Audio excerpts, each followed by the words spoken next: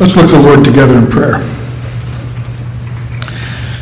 Father, we ask you now to be with us as we look once again at the glory of the Lord Jesus Christ and the kingdom we represent as ambassadors. Lord, would you be pleased to bless us through the further understanding of your word. Lord, please glorify yourself, that our song that we're singing together just a moment ago will be the true song of our hearts. We want to see our Savior crowned, not only in the eyes of the world, but in our own hearts and minds as well. So, Lord, grant it by your grace. We ask it for Christ's sake. Amen. The United States Department of State has an Inspector General whose job it is to go, among other things, to go out and to rate U.S. ambassadors. Back in 2012, the Office of the Inspector General revealed that one of our ambassadors was failing miserably at his job. His own staff allegedly had no confidence in him. He was found to be working against the nation's interest, our nation's interest in the country he was serving, has supposedly lost all respect of the government in that country, and the report claimed that he had the embassy staff working at cross purposes in the mission, so that there was total frustration. The Inspector General said that the embassy was on the verge of becoming utterly dysfunctional. And the ambassador said publicly that he would not implement any U.S. government policies that he disagreed with.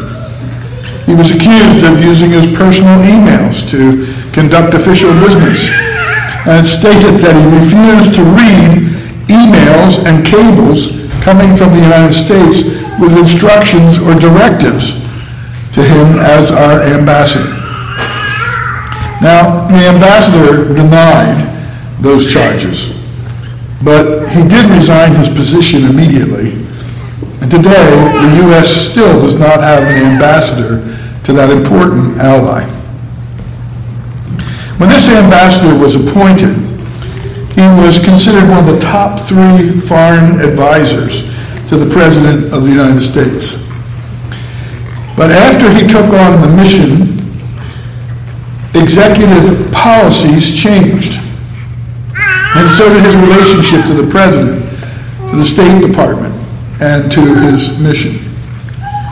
Interestingly, one of the main personal goals of this ambassador was to increase infant mortality in the country he was appointed to serve.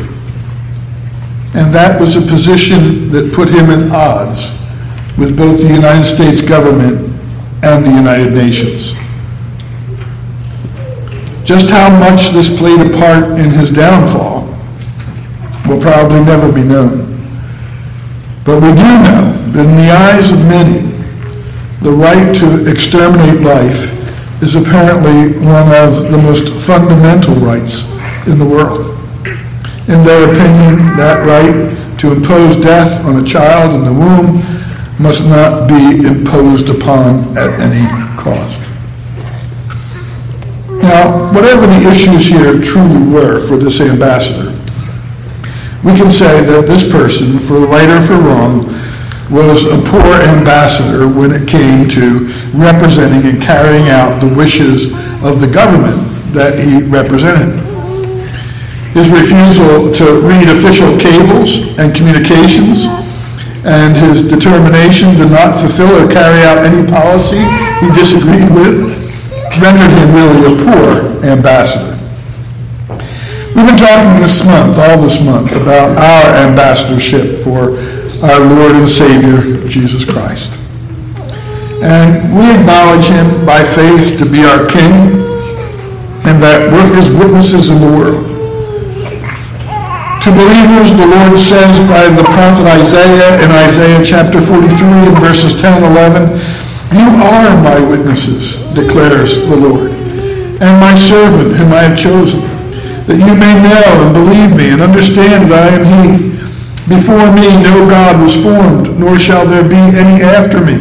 I am the Lord, and besides me there is no Savior. And Jesus himself says to all who are his, you are the light of the world, in Matthew chapter 5 and verse 14. A city set on a hill cannot be hidden, nor do people light a lamp and put it under a basket, but on a stand it gives light to all in the house. In the same way, let your light shine before others, so that they may see your good works and give glory to your Father who is in heaven. Now, hopefully, if you and I were to be rated as ambassadors, we would do better than this example from our own State Department. But I think it's important to note that where he came short in faithfully serving and practicing his ambassadorship, we can too. For example, we can fall short in our area of faithfully communicating with our King by prayer. We can come short by failing to regularly read his messages to us in his word.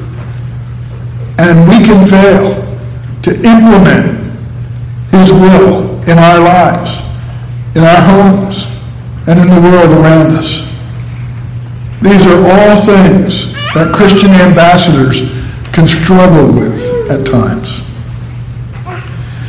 But we also recognize that in the case of a political ambassador in this world, administrations and policies can change, and one could easily find him or herself in a situation where it might go against one's conscience to implement or to carry out instructions from a government. But that can never be the legitimate case in your relationship with your King and the government of heaven. In representing your King, the mandate is this. From 1 John chapter 3 and verse 18, little children, let us not love in word or talk, but in deed and in truth. And the Apostle Paul outlines this a bit more fully for us. And he says this in Romans chapter 12, beginning in verse 10. Love one another with brotherly affection. Outdo one another in showing honor. Do not be slothful in zeal. Be fervent in spirit. Serve the Lord. Rejoice in hope. Be patient in tribulation. Be constant in prayer. Contribute to the needs of the saints and seek to show hospitality. Bless those who persecute you. Bless and do not curse them. Rejoice with those who rejoice. Weep with those who weep. Live in harmony with one another. Do not be haughty, but associate with the lowly. Never be wise in your own sight. Repay no one evil for evil, but give thought to do what is honorable in the sight of all. If possible, so far as it depends on you, live peaceably with all. What a mandate. What a mandate for our ambassadorship in this world. And you can go back to this passage and review it again, and you see there how we are to live in the world. So we have from our King a blessed mandate as ambassadors.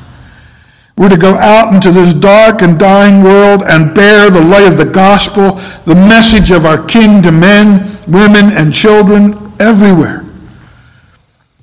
The Apostle Paul puts our calling and message in these terms in 2 Corinthians chapter 5. He says there, beginning in verse 20, therefore we are ambassadors for Christ, God making his appeal through us.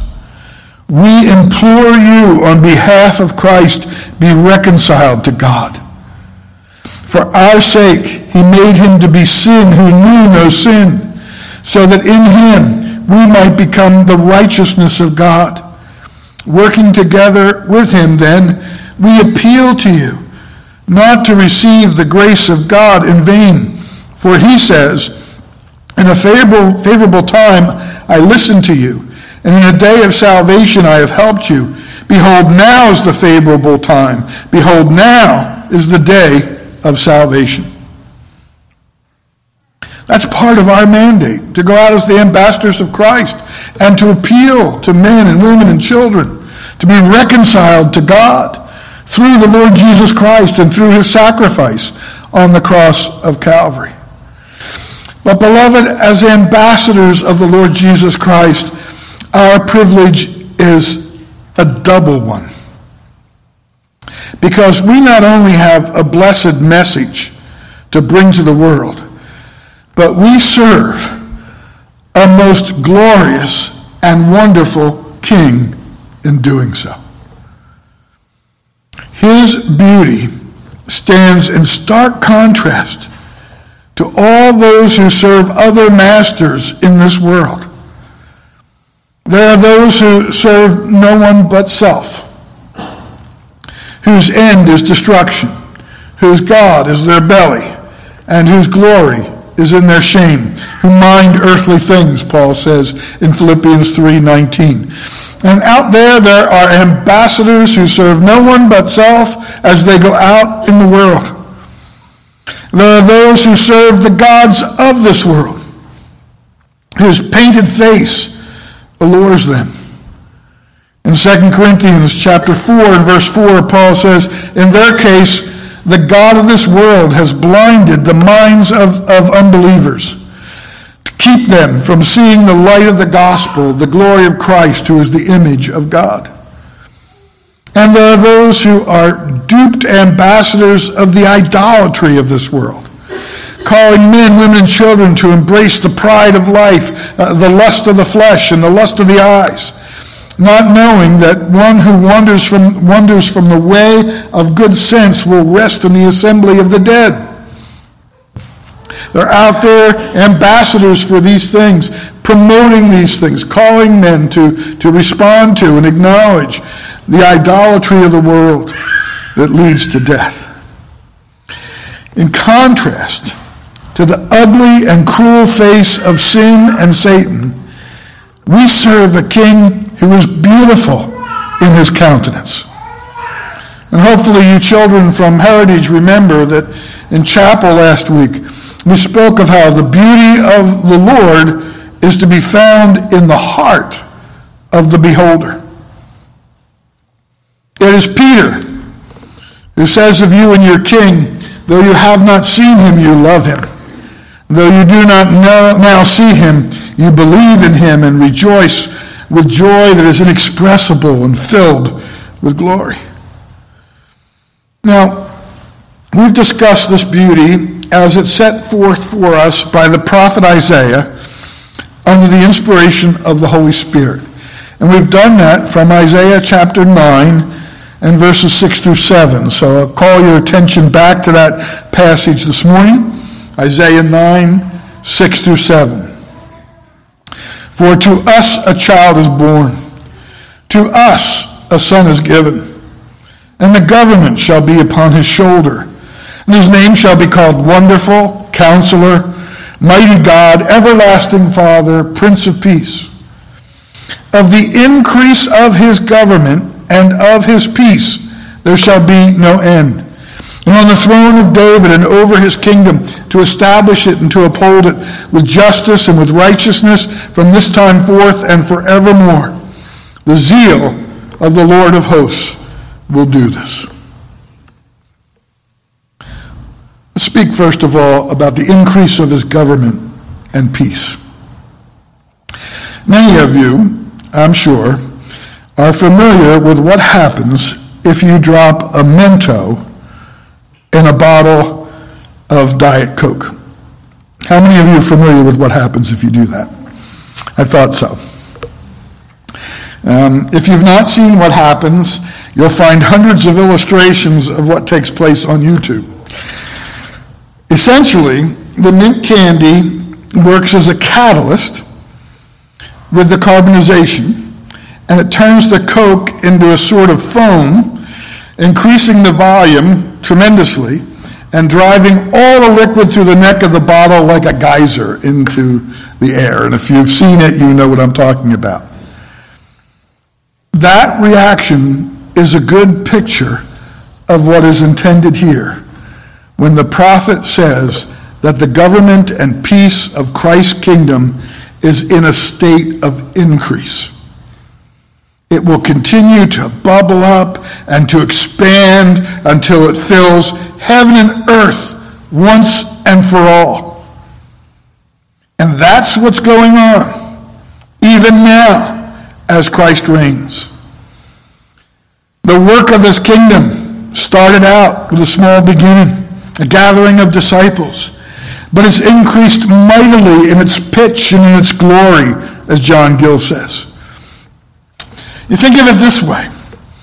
With all the bad news that will bounce from the world to satellites and back down to news outlets, to your phones and TVs, the word and promise of Christ's kingdom has emanated from far more outlets around the world this Lord's Day than that bad news. That bad news is out there, and it's bouncing around, and people are receiving it. But the good news of the kingdom has gone out from far more outlets than that bad news. It's estimated that there are 660 million evangelicals in the world at present. It's also estimated that the average church size is 75 active members. So you can do the math. But it suggests that it's possible that over 8 million churches were hopefully open this day as the day moved across the face of the earth, preaching and proclaiming the gospel in some form. Think of that message going out to that extent through the world. Even the most powerful and noble earthly monarch or ruler will see his reign eventually weaken and break down over time. He can't maintain the strength and the wisdom to bring it beyond a certain point. He just can't. She can't. This reality was very obvious as we surveyed the lives of various kings, the kings of Judah prior to the fall of Jerusalem over the last few months on Sunday night. The best of kings, like King Hezekiah, could not perpetuate their reigns despite all their efforts. Even their own sons betrayed them. But it's not so with your wonderful Counselor, the mighty God, the everlasting giver of life, the Prince of Peace. He sits upon his throne with a constant vigor, and he reigns in perpetuity. And there's no weakening of that reign. There's no subjection of that reign to something else that causes it to be reduced. In Revelation chapter 11 and verse 15, we read the seventh angel blows his trumpet. And there's a loud voice that comes from heaven saying, "The kingdom of the world has become the kingdom of our Lord and of his Christ, and he shall reign forever and ever." And he is reigning now with the same vigor and the same strength that he has ever reigned with. And he will continue to do so. So we have this message of the kingdom going out everywhere, constantly. Going out in more ways than we imagine. And then we have him reigning and ruling with the same vigor and the same authority as he ever has. And the work goes on unhindered. And that's why Isaiah says that his government is increasing. His kingdom marches on to its glorious triumph, on schedule and unhindered. It's not threatened by insurrection, despite an endless stream of opponents. It's not subject to unexpected events that might cause delay or require some change in plans. No, the work of his kingdom and its ultimate triumph is already a fact. And though it may appear that there are reverses, they are simply a part of the final victory. They are not reverses. They're a part of the story of the final triumph. Look at the cross.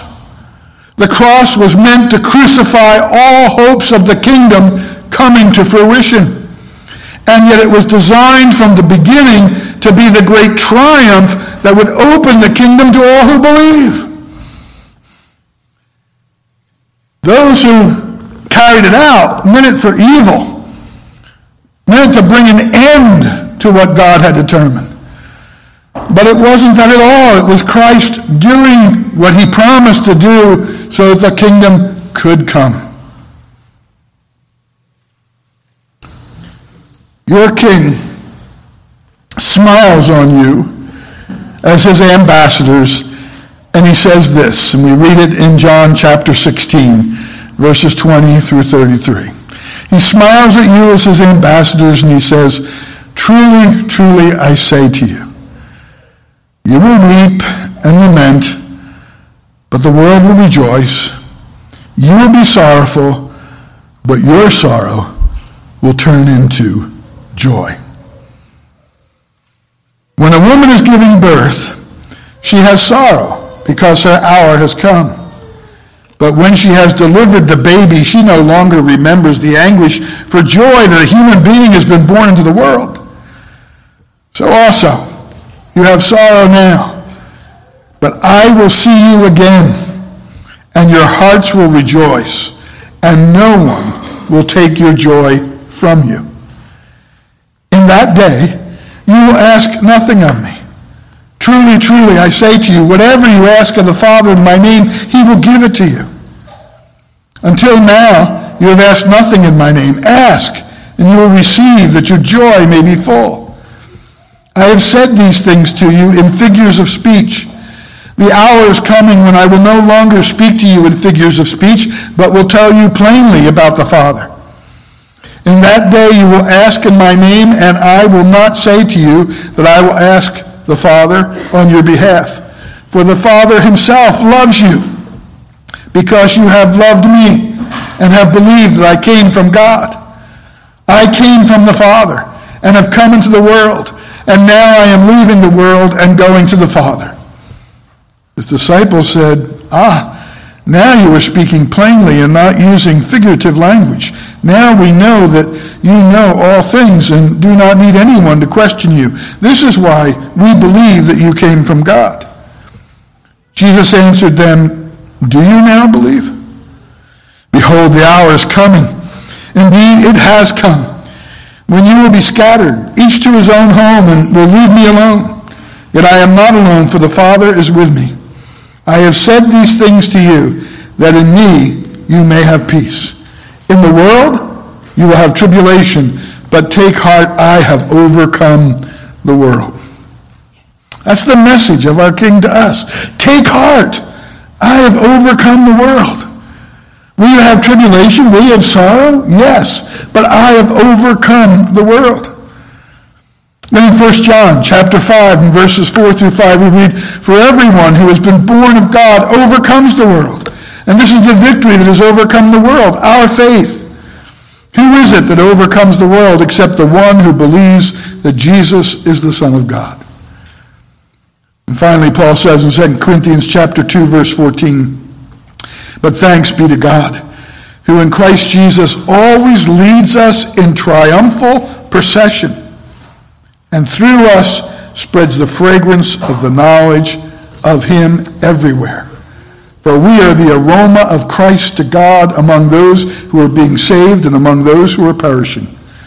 To one, a fragrance from death to death, to other, a fragrance from life to life, who is sufficient for these things. Ambassadors,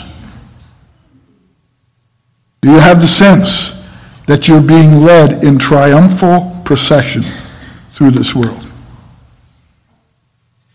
That that's what's going on. That you're representing a king who's in power and who is carrying out his will and whose kingdom is increasing, and the peace that kingdom brings is increasing. And he's leading you triumphantly in a triumphant procession through this world, showing, this is me, this is what I do. I redeem, I save lost sinners, and I give them new life, and I give them faith, and I give them peace, and I give them joy. And here they are paraded through the world as the light, as ambassadors that bring the message of faith. John Gill said, Christ's kingdom and interests, his dominion and government may be said to be increased when his gospel is spread far and near, which is called the gospel of the kingdom and the doctrines of it, the mysteries of the kingdom, by means of which men become subjects of it, and so his kingdom is enlarged. The peace that is increasing is born from the truth it brings, that message brings, of redemption through the blood of the Lamb. Under the law, the peace that was offered was ceremonial and fragile and temporary. But the peace offered under the gospel is full and it's satisfying. He rules his kingdom by love, and he rules from the hearts of men and women outward.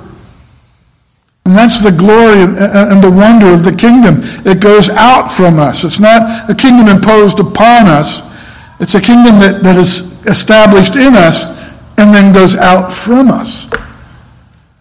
The more we are subject to Christ, the more easy and safe we are, and the more peace we have. The hymn says, like a river glorious is God's perfect peace, over all victorious in its bright increase. Hidden in the hollow of his blessed hand, never foe can follow, never traitor stand. Not a surge of worry, not a shade of care, not a blast of hurry touch the spirit there. Every joy or trial falleth from above, traced upon our dial by the Son of Love. We may trust him fully, all for us to do. They who trust him wholly find him wholly true. Stayed upon Jehovah, hearts are fully blessed, finding, as he promised, perfect peace and rest. And as the gospel goes out, and as men find peace with God through the Lord Jesus Christ, the increase of the peace of his government goes out. In Isaiah 32:17 it says, the effect of righteousness will be peace, and the result of righteousness, quietness and trust forever. Isn't it a tremendous thing to be an ambassador of that message? That in the righteousness to be found in Jesus Christ, there's peace. And the result of peace is quietness and trust forever. In Psalm 119, verse 165, David writes, great peace have those who love your law. Nothing can make them stumble. So it's a kingdom that is increasing in government and in peace. And Jesus rules in that government from the throne of David over his kingdom. That our king should sit on the throne of David was always the intent. When Mary was approached by Gabriel with the news of her choice to be the one who would carry the Messiah, Gabriel said this to her in Luke chapter 1, verse 30. Do not be afraid, Mary, for you have found favor with God. And behold, you will conceive in your womb and bear a son, and you shall call his name Jesus. He will be great and will be called the Son of the Most High. And the Lord will give to him the throne of his father David. And he will reign over the house of Jacob forever, and of his kingdom there will be no end. I think it's interesting that often those words of Gabriel are not emphasized enough. The inclination is to go right to Mary and to how Mary responded to this message. But listen again to what Gabriel tells her that is to bring her joy and peace and satisfaction. That her son, Jesus, Emmanuel, God with us, will be great and will be called the Son of the Most High. And the Lord will give to him the throne of his father David. And he will reign over the house of Jacob forever and ever, and as of his kingdom there will be no end. And Mary's to find consolation in that. She's to find joy in that. This is to be the fulfillment of all that was promised. Him sitting on his throne, his ruling forever and ever. And it's no ordinary kingdom that he rules over. It's not of this world. We're reminded here that we're ambassadors of no ordinary kingdom. It's a monarchy that's not of this world, though it was pictured or foreshadowed in the earthly kingdom of King David. The kingdom you serve, Christians, is not earthly in its origin, and it didn't get its impetus from any compact among men and women. Every Thanksgiving, we read the Mayflower Compact. And in that compact, we read where the people on the Mayflower got together and they said, we're going to agree to be governed. You didn't get this kingdom because we had some kind of conference and we all got together and said, we're going to agree to be ruled by King Jesus. We're going to compact together. We're going to form a constitution together, and we're going to have him rule over us. And we didn't go knocking on the door of heaven and saying, Jesus, will you come and rule over us? Wasn't that way, was it? Not at all. He came and brought you into his kingdom by his grace, by his love. And the kingdom you represent is not one that you've agreed to establish. It's one that was established by the Lord Jesus Christ, and he has brought you into and now called you to serve as ambassadors. This kingdom has its origin entirely in the will of God. There was no agreement of the undersigned which brought it into being, except between the Father and the Son. This kingdom we're a part of has no political aims. McCulloch says that this kingdom was raised up by God for the recovery of mankind from ignorance, error, and sin, and reuniting them to God as their rightful sovereign and chief good. We don't get to call a convocation of the church and say, what's going to be our platform? What's going to be our political platform that we're going to represent to the world? We don't get to do that. We're representing a platform that has already been established. We represent a kingdom that has been established for the recovery of mankind from ignorance, error, and sin, and for the reuniting to God, men and women. In Isaiah 16:5 it says, then a throne will be established in steadfast love, and on it will sit in faithfulness in the tent of David, one who judges and seeks justice and is swift to do righteousness. And in that way, the reign of Hezekiah served to foreshadow the Messiah's reign. Now, not only was it not born out of any earthly effort, it is not maintained by any earthly effort either. Earthly means are employed in the service of the work, but it's not dependent upon them. King Jesus reigns from his throne above, preserving his truth, sending it out to conquer hearts and lives. He frustrates his enemies by his wise and overruling providence. It's his work. Peter says by the Holy Spirit in Acts chapter 2 and verse 29, brothers, I may say to you with confidence about the patriarch David that he both died and was buried, and his tomb is with us to this day. Being therefore a prophet, and knowing that God had sworn with an oath to him that he would set one of his descendants on his throne, he foresaw and spoke about the resurrection of the Christ, that he was not abandoned to Hades, nor did his flesh see corruption. This Jesus God raised up, and of that we are all witnesses. Being therefore exalted at the right hand of God, and having received from the Father the promise of the Holy Spirit, he has poured out this that you yourselves are seeing and hearing. For David did not ascend into the heavens, but he himself says, the Lord said to my Lord, sit at my right hand, until I make your enemies your footstool. Let all the house of Israel therefore know for certain that God has made him both Lord and Christ, this Jesus whom you have crucified. So he sits on the throne of David, and from that throne he rules with this government that is increasing in its authority and in the peace that it brings. And he does this to establish the kingdom and to uphold it. You are his ambassador, but he is the King of Kings. He doesn't rule by your support or acknowledgement.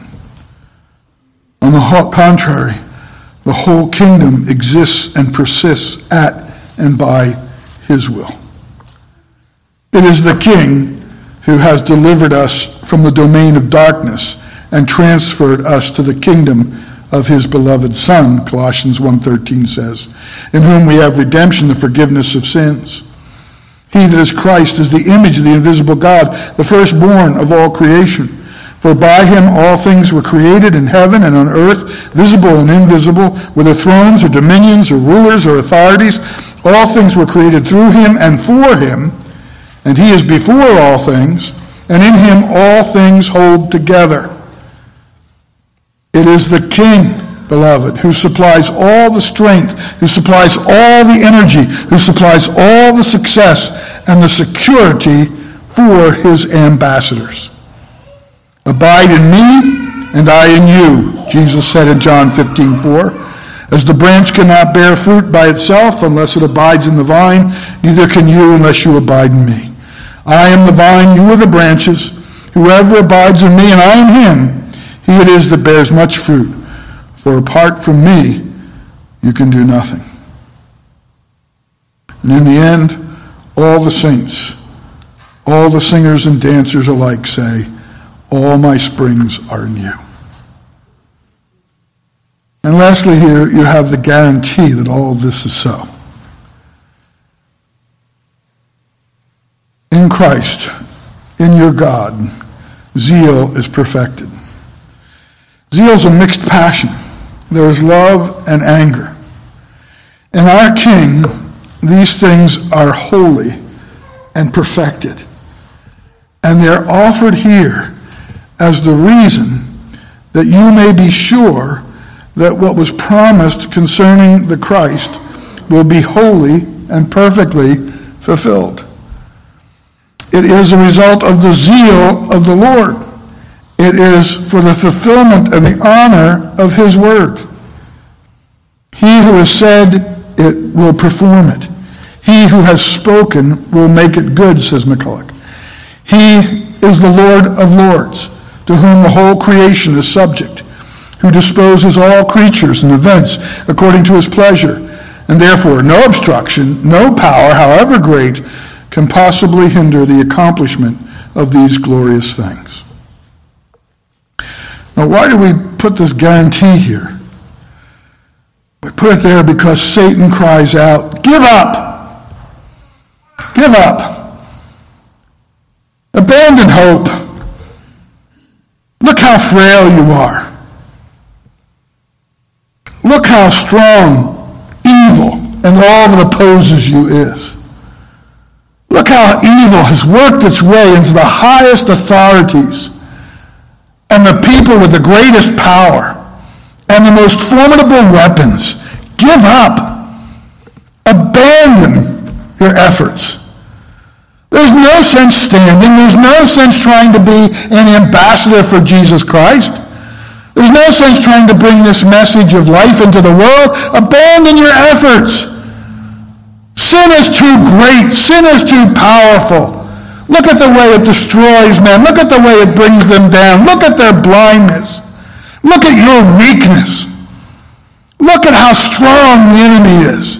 Look at how he can deceive. Look how he can work in the hearts of men lost in sin and bring them into further darkness. Give it up. Be depressed. Be overwhelmed by it all. There's just too much. There's too much power out there. They have too much authority. They have too much in their hands. They have the ears of all. They have the eyes of all. Give it up. Abandon what you're doing. And our response to that is, as the ambassadors of Christ, why should we? What do you mean, give it up? We answer, not by might, our God says, not by power, but by his Spirit we conquer.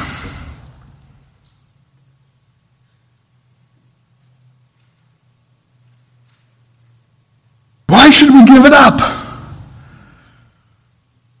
We don't have to listen to Satan and the world or heed them, because we are told that the zeal of the Lord of hosts is going to bring this to pass. And who is this one who's going to bring this to pass? The Counselor, the Wonderful One, the Mighty God, the Everlasting Father, the Prince of Peace. Satan says, abandon all hope. Christ says, I am ruling, I am reigning, and I am bringing all things around to the rule of right. The zeal of the Lord of hosts will bring all of this to pass, beloved. We're to be like Nehemiah, who, when he was called on to parley with his enemies, said, I'm doing a great work. I can't come down. Why should the work stop while I leave it and come down to you? We're told that they tried that 4 times. And they said, give that up. Give up what you're trying to do and come and let's have a discussion. Let's have a talk. Let's see if we can't compromise here. And our answer should be no. Why should we? We're doing a great work. We're ambassadors of life and truth and glory in the name of the Lord Jesus Christ. Our message as the ambassadors of Christ is be reconciled to God. Serve the Lord with fear and rejoice with trembling. Kiss the Son, lest he be angry and you perish in the way, for his wrath is quickly kindled. Blessed are all those who take refuge in him. That's our response. The world says, abandon all hope, give up what you're doing, and our answer is, no, you better kiss the Son. You better kiss the Son, because he is ruling and reigning with authority and power of his kingdom. There is no end. It is increasing in power and authority and peace, and you're in opposition to it, and you will perish in the way unless you kiss the Son, unless you fall before the Son and surrender. We don't listen to the world. We don't listen to the alluring charms of Satan. We don't live by fear as the ambassadors of Jesus Christ. We live by faith. We live with courage, because the kingdom we represent doesn't stand because of human effort. It stands because of divine grace and power. Let's pray. Father in heaven, we pray that you would give us the courage that becomes people who represent the Lord Jesus Christ in this world. First of all, Lord, keep us from being intimidated by the noise. And may we have eyes to see and ears to hear That the message of the kingdom, the message of the gospel is going out constantly. And even while the airwaves are dominated by so many who have a false message, the message of truth is out and about and going forth. And it has the power of the Spirit behind it. Father, though we see at times what appears to be the triumph of evil, help us to keep in mind that our King has told us, when you see the enemy spreading himself like a great green bay tree, don't be afraid, because he is preparing to be brought down. Our King tells us that. Lord, we pray that we would hear it. And Father, we pray that we would not be intimidated by the face or the authority, the anger, the power of the enemy or those who represent him. But we will always be charmed and delighted by the face of our King, who tells us, don't be afraid. I have overcome the world. Lord, please show us mercy, show us grace. Keep our eyes and hearts wide open and glorify yourself in our lives, in the life of this body, in the life of your church as a whole, and in this world. We ask it, Father, for Christ our King's sake. Amen.